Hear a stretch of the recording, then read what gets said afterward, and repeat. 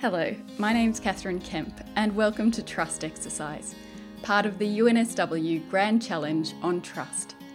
In this episode, we talk with Professor Frank Pasquale from Brooklyn Law School, New York. Frank is an expert in the regulation of AI, with wide-ranging expertise from law and political economy to healthcare policy and privacy. His latest book is New Laws of Robotics: Defending Human Expertise in the Age of AI. In this episode, we talk about the loss of trust in US democratic processes, why regulators around the world are investigating alleged abuses of power by Google, Facebook, Apple, and Amazon, whether governments should use the location data collected by private companies to trace COVID contacts, why Frank says we're in an arms race of self-disclosure to virtual nakedness, how AI decision-making could be democratized to make it more trustworthy, and whether the very nature of trust is changing. Frank, thanks so much for joining us today.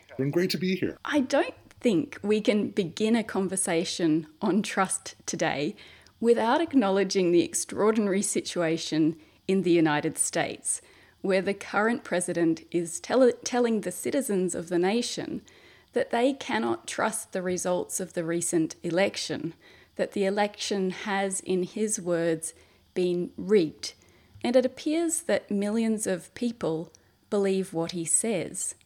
How significant do you think these developments are for trust in democratic processes in the United States and around the world? Yes, I think it is hard to overestimate the damage that is being done right now, both by the president and by the U.S. Republican Party. Some polling has indicated that 88% of Republicans do not believe that Joe Biden legitimately won the election. I saw another statistic that said about 68% of Republicans thought it had been stolen. And this is on the basis of no credible evidence. It's just inconceivable that these sort of long-shot legal battles and contrived allegations have any sort of legitimate substantive foundation. And it's a really terrifying development because it really highlights the degree to which so many of our democratic and political processes are founded on the sense that we can trust those running them, trust institutions to come up with an answer that we may not like, but that we will accept based on a confidence in their authority, their integrity, and their expertise. And I think that the other thing to contextualize what President Trump is doing and what some of the folks in the Republican Party are doing now is that I want to give two pieces of context. One is that the rise of QAnon, this sort of conspiracy theory, conspiracy mongering entity, or a sort of loose network online, that just makes things up and has found these very strange currents of following, including in wellness communities and others that you just would not expect. The other is indication that a lot of people don't believe that the Republican Party's policies are extreme as they are. There is very interesting evidence in the U.S. that you present to people, for example, the Republican healthcare plan from 2017 that would have stripped away Medicaid from literally millions of individuals. This is a health coverage, and given huge tax breaks to billionaires and multimillionaires with some of that money. And you tell people that that's the policy, and they're just like, I don't believe that. I can't believe that they would actually do that. And so I think that there's this very strange convergence of fantasy thinking. And I think it's something that, if the COVID epidemic can't bring the reality principle into play, I don't know what can. And it's something that I think is going to be an ongoing issue in U.S. politics. And I just hope that we can stop it from spreading. And I have to say, one of the reasons that my recent book, New Laws of Robotics, has so many international examples is because I increasingly feel like U.S. political institutions are in very deep trouble, and that I want to reach a broader audience where more functional political organization is prevalent. And you mentioned there that this division in large part is between Republicans and Democrats, and that in itself is a concern in that you need to ask, how can trust be rebuilt, if at all, between Democrats and Republicans who are now often estranged in the same workplaces, social groups, even families, when the area of broken trust stretches well beyond politics and into ethics and basic convictions about right and wrong? Where do you think the starting point is for rebuilding trust? I think there are a few models out there. I think that the work of Ian Haney Lopez on appeals to race and racialized appeals is very helpful in terms of his models of how societies can be both divided along racial lines by certain forms of populist appeals, but also how racial egalitarianism can bring people together. So that's one approach. Another approach is the political evolution in California, where essentially in the early 1990s there was a lot of appeals to some pretty troubling anti-immigrant legislation in California by the Republican Party there. And ultimately, in part because of that, and in part because of other shifts, both ideologically and demographically, it just has become a sort of very Democratic supermajority area. So there, the divide doesn't matter much because there isn't much practical control by Republicans of the state, so the state's political apparatus. I think that there are some who say that we need to move to some sort of third way or some other mode, and perhaps President Biden will be able to move in that direction.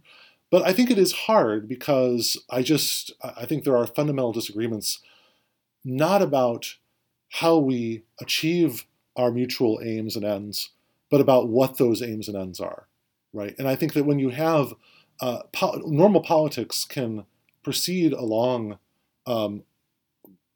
standard, stable lines of negotiation, argumentation, and bargaining, when there is at least some common idea of the goals that we want. But if that doesn't exist, then you can't do it. And I think, for example, the COVID crisis is a great example because I think at present, President Trump's policy is a de facto herd immunity strategy. It's just the idea that we can't control this, that it's federal government certainly isn't doing much of anything, and therefore the right policy is to just let it run wild and potentially lose 1 million, 2 million people, and then hope that a natural immunity is built among people, or that the vaccine gets out at some point. And I think that this is very worrisome because I think that there's when we could have a good faith negotiation about plans to control COVID, and there were plans from conservative think tanks that were plausible, and there were plans from Harvard and from liberal think tanks that were plausible, but the Trump administration and a lot of Republicans have simply set those aside and have sort of just don't seem to even have a goal. And that was sort of the most amazing and troubling thing about the coronavirus response in the U.S. is that there just wasn't a plan. There wasn't even a goal, but from the Trumpists for a long time. And so, yeah, I think that's very troubling. And I think that, people will be looking to Australia, New Zealand, South Korea, Taiwan, Vietnam, China, to see how political cohesion and trust was maintained in those polities, in polities that did manage to coalesce around scientific expertise and a common goal of minimizing as much as possible cases and deaths from coronavirus. Obviously, governments need to be able to respond quickly to this kind of crisis, and citizens need to be able to have sufficient trust in health officials, to follow their directions. But it seems almost that a refusal to trust the advice of epidemiologists, the CDC, leading health experts, has become a matter of political identity for many people. Do you think there's a way to depoliticize the measures needed to protect public health in America? Well, I'll start on a humorous note and then to try to think through it more seriously. Recently, there's these two vaccines that have become, on the horizon as being extremely effective, and thank goodness. And someone joked on Twitter that let's hope that one becomes the red vaccine and one becomes the blue vaccine, and then that'll get Republicans like taking the vaccine, because then they'll sort of stick it to the libs, get the red Republican vaccine. But I think that there's a real issue there. I mean, I think that there are a couple of approaches to science communication out there. So if we were to look at the cultural cognition school, people like Dan Kahan, others.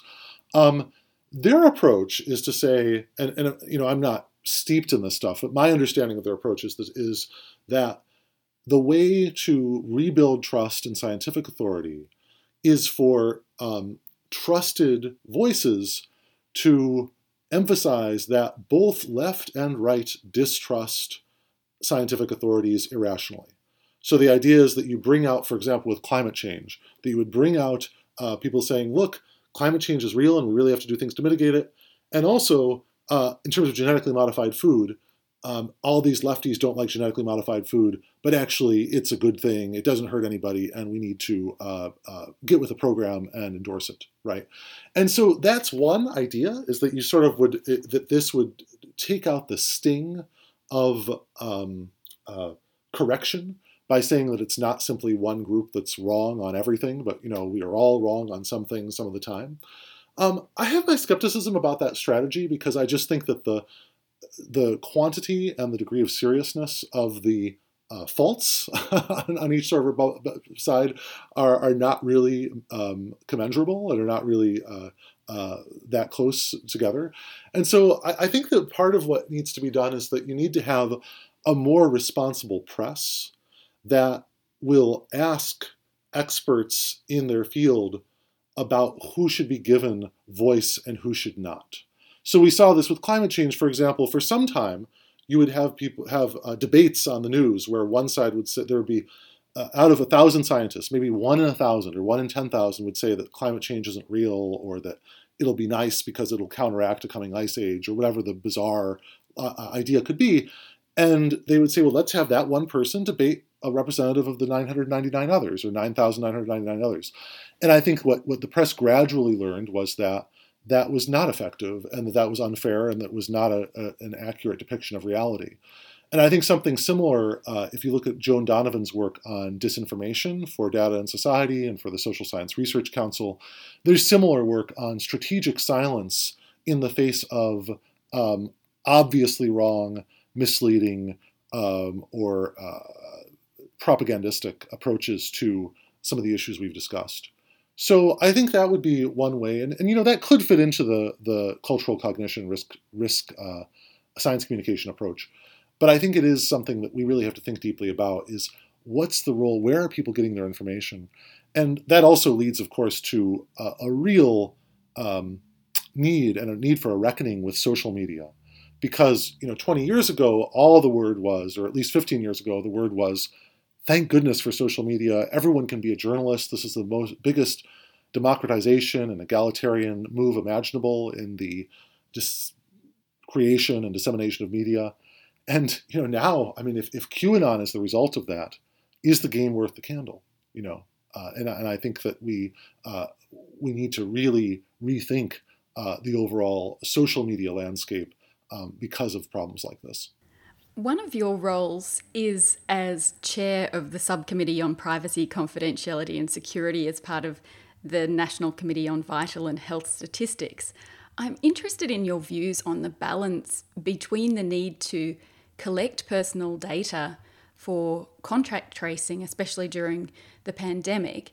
And I wonder if I can read you a part of an article from earlier this year written by Professors Danny Sokol and Aninja Ghosh, who were writing in part praising the governments of Korea and Taiwan for unlocking the potential of digital platforms and big data and machine learning to mitigate the spread of the virus. And they went on to say that around the world, a new approach is necessary that utilises the strength of tech companies and data collection. To do so, there needs to be global regulatory coordination to grant the the right institutions authority to access granular user data from CCTV surveillance footage, GPS tracking data from phones and cars, credit card transactions, and ATM records from financial service firms.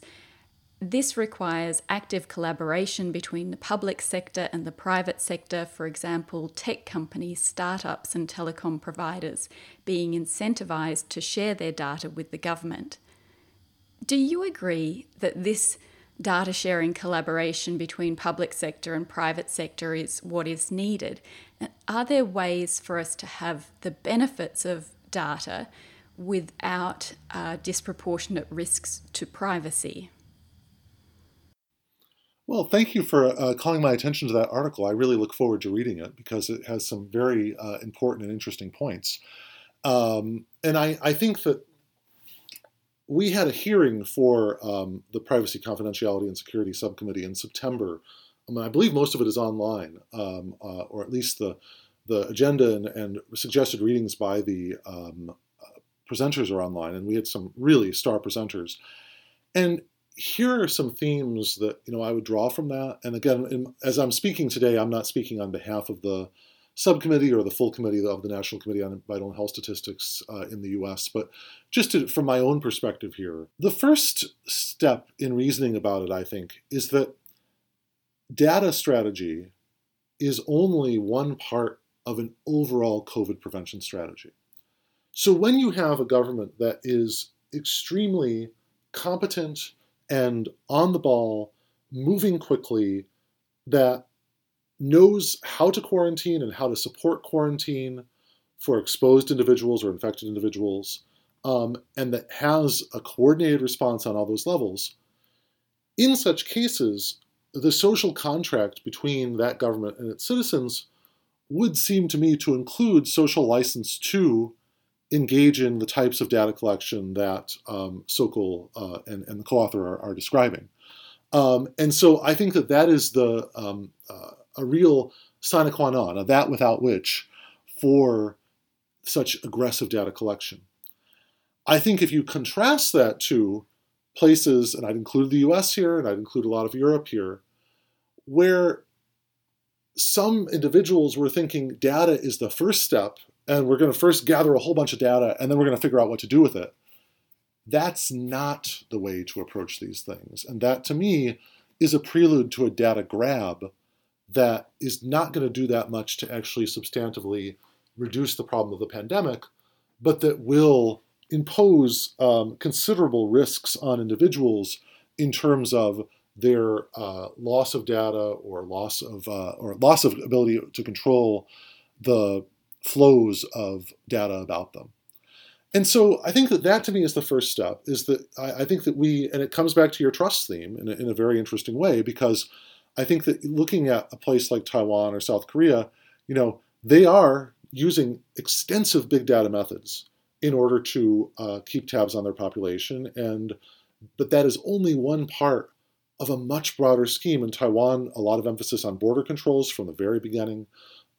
In South Korea, on cluster busting and on sort of the ability to immediately move into a cluster and to impose quarantine, but also supportive quarantine where people are delivered food to their door. So it's not like, you're told to quarantine and then, oh, you only have 2 days of food. Well, too bad for you, right? Those are the sorts of situations where I think that you can think of the trust has been earned to have that level of data analysis and control. Whereas in a lot of other situations, the trust really isn't earned. And the other problem, of course, for the US and the EU is that if you have a real insistence on consent and everyone's sort of choosing their own app, or that there's fragmented data or lack of interoperability, then that really undermines the overall public health approach if there were the trust involved to merit the data collection. So it's a great question, and I think that in general, one of the things that we're working on at the Privacy, Confidentiality, and Security Subcommittee is a report on the hearing that would give more of an idea of what a trusted public health surveillance infrastructure would look like and what it would need to be embedded in order to bring some of the successful models of data to the U.S. And of course, I want to, there's a lot of emphasis on South Korea and Taiwan and their data strategy. I think a lot more has to be done with respect to other countries. And, I look forward to researching on Australia, Vietnam, New Zealand to sort of figure out the data use there. So, yeah. I must say it sounds so civilized to have groceries delivered to people's door when they're in quarantine, and that could have saved some of the very uncivilized scenes in Australia as people were battling each other for groceries in the shopping centre aisle. We've got a bit to learn from there. In that same article, I should say, the authors speak of a tech backlash around the world and the fact that digital platforms and tech firms are, in their words, under populist attack. Now, of course, the US Department of Justice recently brought proceedings against Google for unlawful monopolization, alleging that Google's conduct harms competition and consumers and reduces the ability of new innovative companies to develop and compete. Can you explain what is this case against Google about, and how does it fit with proceedings and investigations of Google, Facebook, and Apple by numerous regulators around the world? In so much of American antitrust law, there's this consumer welfare standard that says that we are going to approve mergers or activity that increases consumer welfare. And for a long time, that standard has been used to exonerate tech firms, to say, well, even if they seem to be engaging in sharp business practices, look, a lot of what they're doing is free and it's really helping consumers, et cetera. And I think that the idea here is that the sort of practices on the search engine are undermining consumers rather than helping them. And therefore, we need to be able to intervene and to stop that. And, I think that it's part of a broader move, and I know this is getting us outside of antitrust law now, but I think it's part of a broader move to conceive of a lot of internet infrastructure as something that is not merely one player in the market, but is a market maker, is essentially the master of certain markets.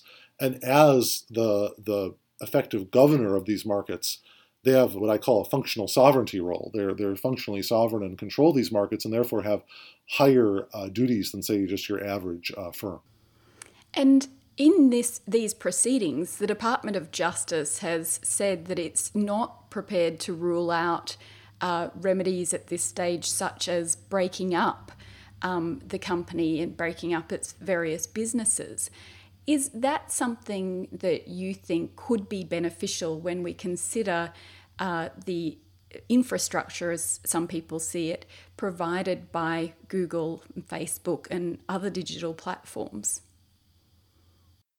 Yes, and I would start with, I think the paradigm case there would be Facebook, WhatsApp, and Instagram being controlled by the same company. I think that that's the Mark Zuckerberg and top leaders of Facebook are going to say, oh, it's wonderful that we have this 360-degree view of you so that we can further optimize ads better and better and better.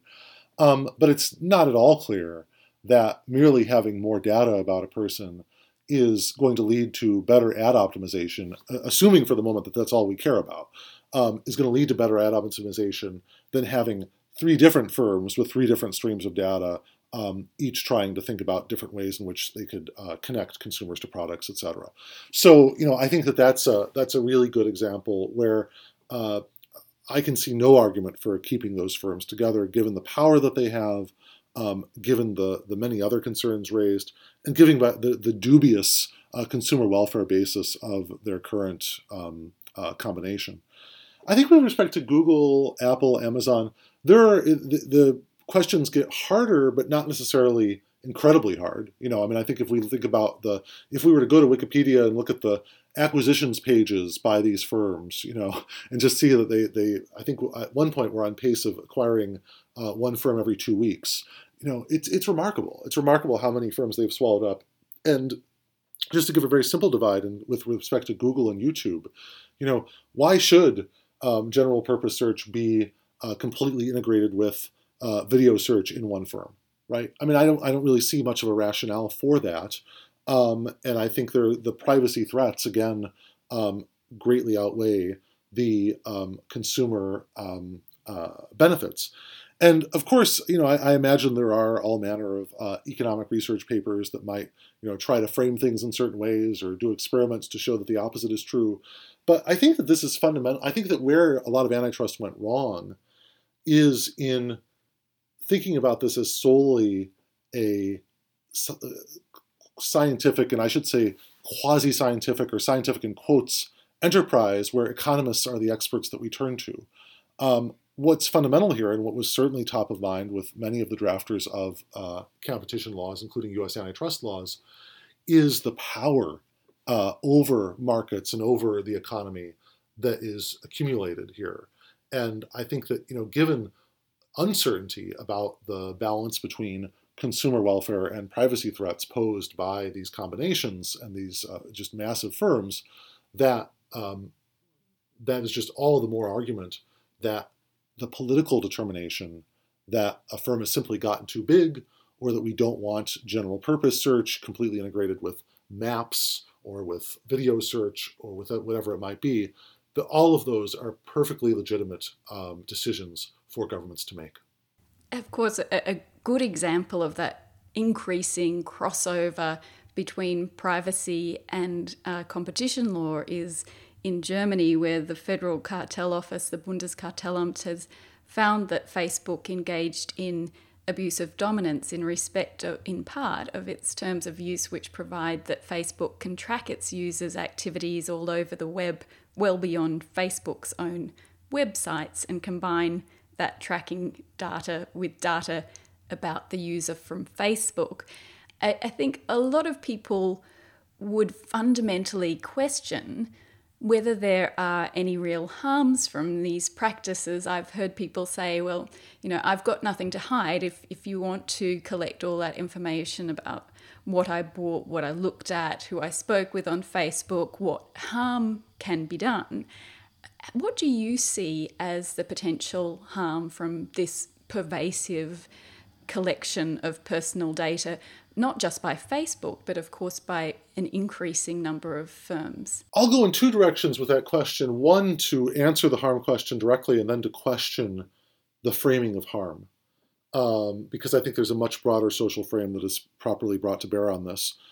In terms of harm, I've had this evolution in sort of explaining it in the two books that I've written on tech and law. In the Black Box Society, I give many examples in the second chapter of that book of people who have had data about them in a system that was discrediting to them, that was either untrue or misleading, and that led to concrete decisions being taken against them, be it being denied credit, denied a job on the basis of this data. So I think that you can think of one of the issues here is to think of the data dossier being generated about you by a lot of big tech. On the one hand, positively is going to potentially connect you with products or even employers who you want to be connected with, but just as plausibly will be full of blackballs, strikes against you. And I think that is a real concern for many, many people. However, I also want to get to an argument, and a second element of harm I explore in chapter 5 of my new book, The New Laws of Robotics. It's about machines judging humans, and it's about the pressure to give more and more data to entities that promise us some level of discount. So for example, we might be told by a bank, if you let us connect with your Facebook profile and analyze your social data there, we're going to give you a discount on the interest rate on your mortgage, or something like that. And that's all well and good considered individualistically. But what that ultimately is part of is an arms race of self-disclosure to the point of virtual nakedness, right? Because once they try to make that deal with you, if you're the first person, great, you get a discount. But once they get a significant number of people to start revealing more and more data about themselves, then the question becomes, if you resist that, what do you have to hide? Right? And so if we are all involved in these sort of arms races for relative advantage in searching for employment, for credit, for other opportunities that are being mediated by algorithms driven by the data collected by these firms, then what you have is essentially what Scott Peppett calls a full disclosure future. And to the extent these companies are enabling that full disclosure future, they're harming you essentially by forcing you into that arms race for relative position. Now, of course, there's going to be winners and losers, and what they take advantage of is that most people are overly optimistic and think, well, when I am judged, when all is said and done, I'll do better than the rest. But what I think is ultimately at stake here, though, is being forced into that sort of data competition itself is quite corrosive of one's sense of autonomy and ability to shield prying eyes from all aspects of one's life. And just to give a practical example of that, there are discounts given by insurers in the U.S. for wearing a wearable, for having a wearable on all the time. So do we really want to enter into that type of a world? But the last point I want to make is, so I've made 2 points about harms and where the harm would lie. The last point, though, is that I think that setting up the presumption that government can only intervene when it has demonstrated harm on an individual level, I would question that presumption.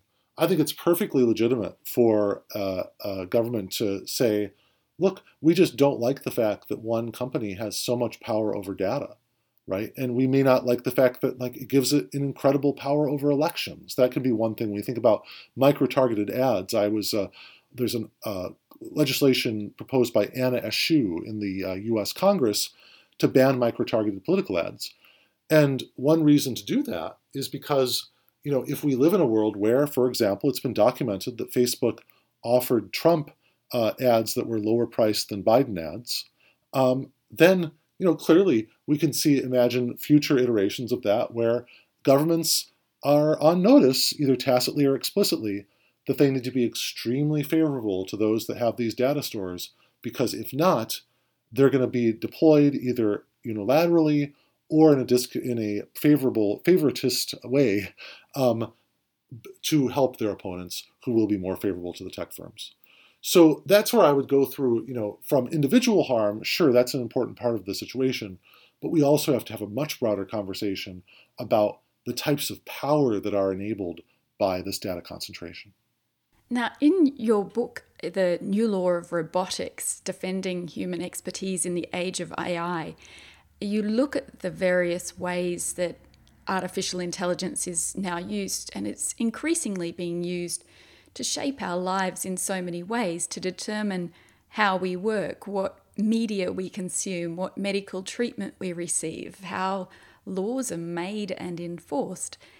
The decision-making, though, about AI is generally concentrated in the hands of a small and fairly unrepresentative group, mostly white males, with some serious implications for its effects. How do you think we can make the design of AI more trustworthy? Is there a way we can democratize our decision-making about the increasing automation of tasks that were previously performed by humans? Yes, that question is at the very core of the book. And I think if there is one message of New Laws of Robotics, it is that at present, there's a great deal of concentration of AI expertise in very large tech firms and in some universities that they have close relationships with, and that needs to be democratized.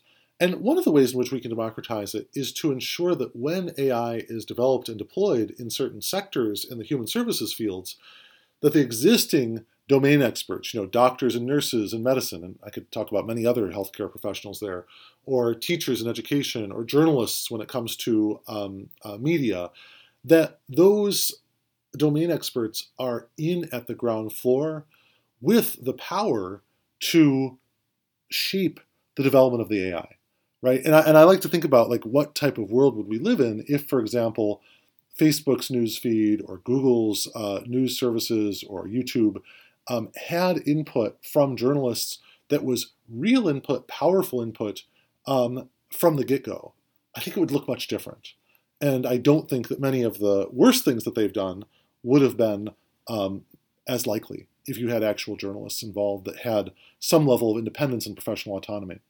So that's my goal here. And I know that it's an unusual line of argument because most people think of professions as themselves being elitist and anti-democratic. But I think actually the future of work is going to lie in the professionalization of all sorts of fields, and that this professionalization, which involves again, the social contract between laborers who are given some autonomy to shape how their field is built, like we have medical boards and medical groups that determine a lot of the standards for becoming a doctor and practicing medicine, that in exchange for that they are looking out for and have higher standards and higher obligations to the people they're serving, and that they undergo some education and reflection upon the goals of their field. That's going to be the future in a lot of areas. I mean, even ranging from to hotels, retail, wherever services businesses continue.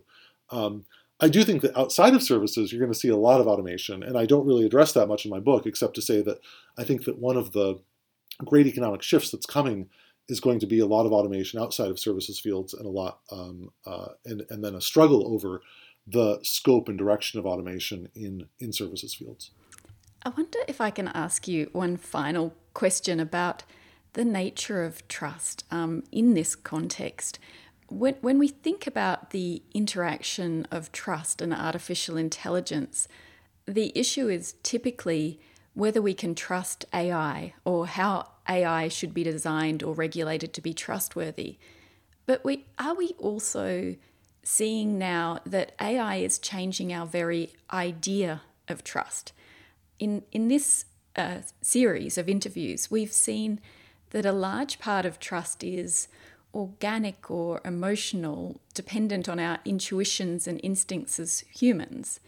But there's also an element of trust that comes from structures and institutions on which we rely.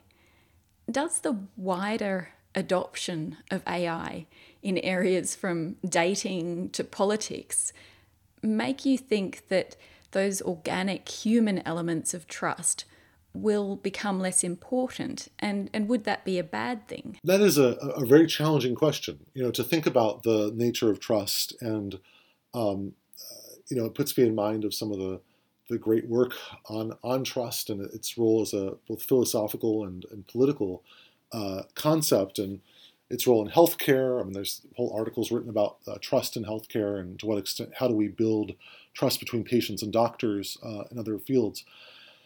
I think AI can both build trust and diminish it. So in terms of building trust, if I know that my doctor has very advanced AI that's going to help her or him avoid misdiagnosis, so that, for example, let's say I go in for a dermatology yearly scan of my skin, and I know that the dermatologist is not only an expert on melanomas, but also has bought some scanning software that's going to alert the dermatologist to potential problems. That gives me more trust in the medical field. And I think it will be increasingly, professionals are going to be complemented by AI and robotics that help them make that case that, you can trust me because not only am I an expert, but I've also using the technology that backs me up that helps me avoid errors. I think, though, that AI can also diminish trust because there is a lot of emphasis in AI for it to do things that I consider fundamentally deceptive. So, for example, in affective computing, that's like emotional computing, there's a goal of creating robots, at least among some researchers, that express empathy, that will smile at you or make a sad face if you seem to be crying, etc. And I think that these sorts of innovations, they seem either cute or endearing or what have you, but ultimately they are misleading people about what's going on with the machine because the machine doesn't feel these things, right? It just doesn't have the biological substrate and personal history and culture necessary to have any of these feelings. And so therefore, I think that, to the extent that you see more and more of these manipulative efforts, and, there's much less sophisticated versions of these already online.